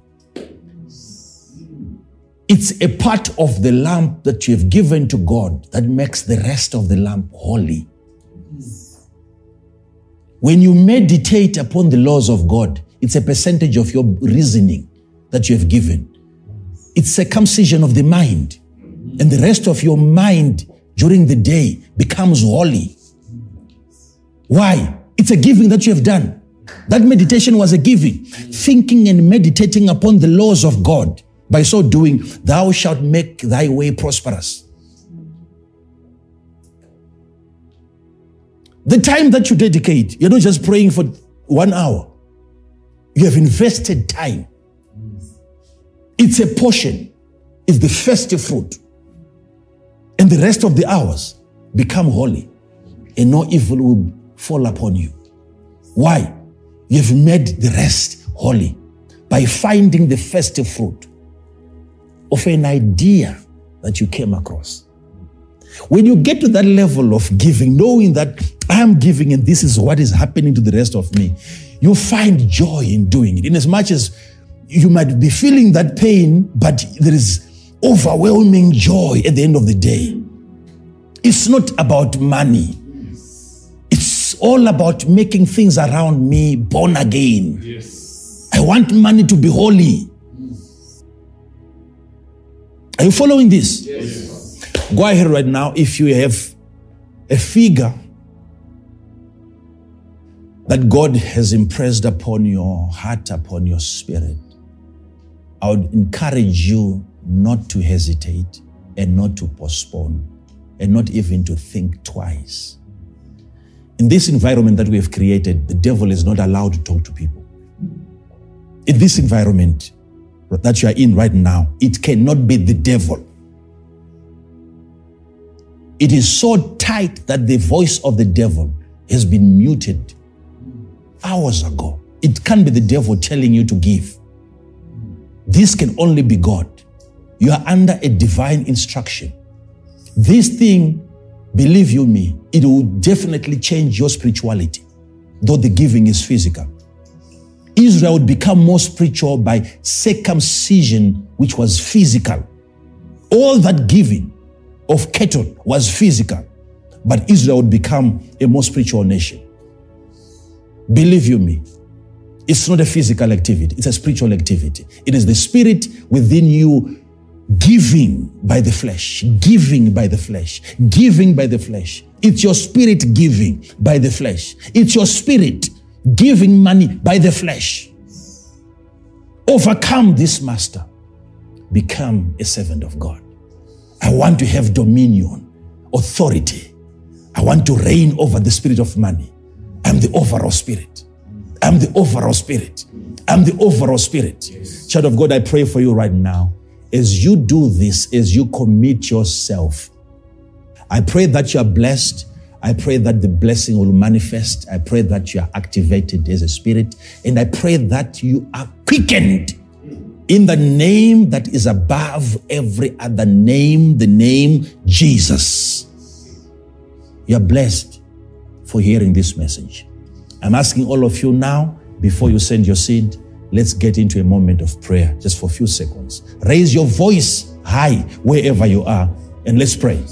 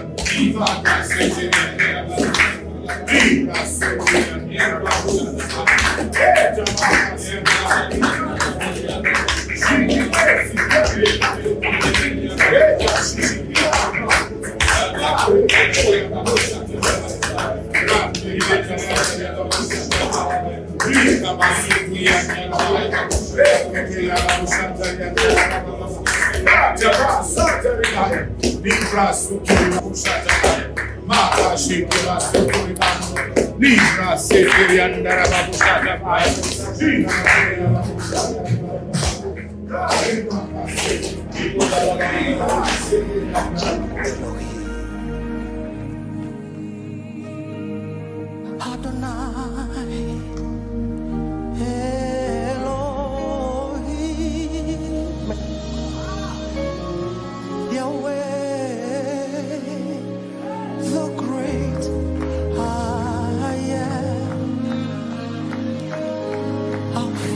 No man.